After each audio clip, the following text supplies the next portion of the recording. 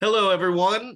This is your Ed Choice State Team Update, where we cover all the action around the states in the legislatures for school choice legislation. We're winding down throughout the state's legislative sessions, but we still do have a couple of updates we got to share with you as we head into the summer. First, I want to go ahead and discuss Iowa.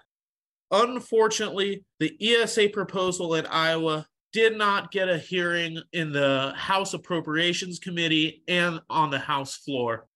This education savings account proposal would have seen accounts funded up for 10,000 students.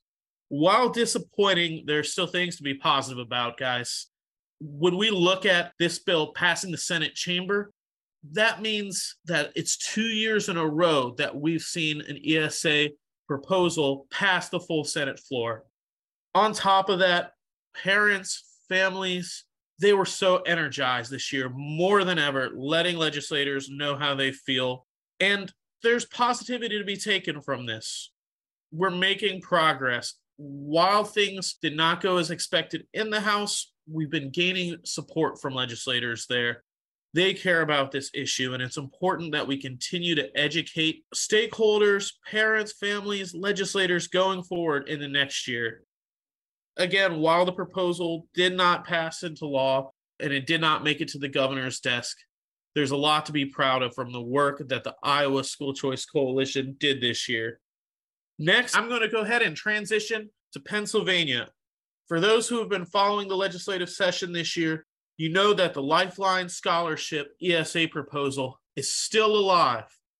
This proposal has already passed a whole House vote and has moved to the Senate Education Committee where it awaits hearing. Again, this is a huge accomplishment in Pennsylvania to see a proposal that would help fund students at low-performing schools, students with IEPs, and students who are part of military families to have education savings accounts.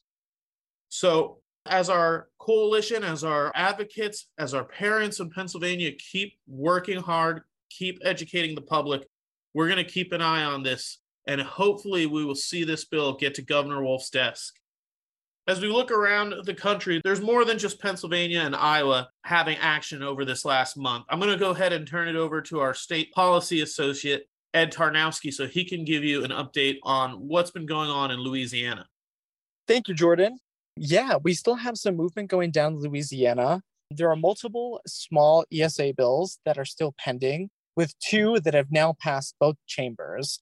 We are yet to see whether or not the governor will sign it and what will happen with the other bills that are still pending. But Louisiana is something to keep an eye on.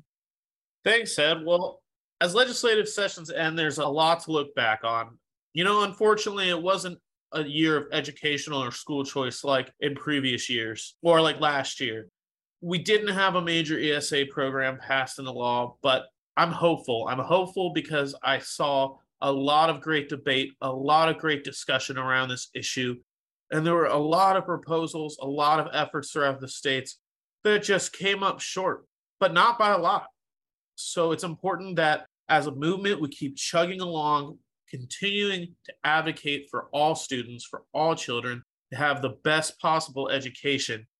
As we finish session, we also turn to conference season. So I just want to quickly give a shout out to any of our partners that are going to be at ALEC or the State Policy Network Conference or at NCSL to look for the Ed Choice booth so we can have a chance to talk to you, share our research with you, and of course, as always, share some of our Ed Choice swag with you.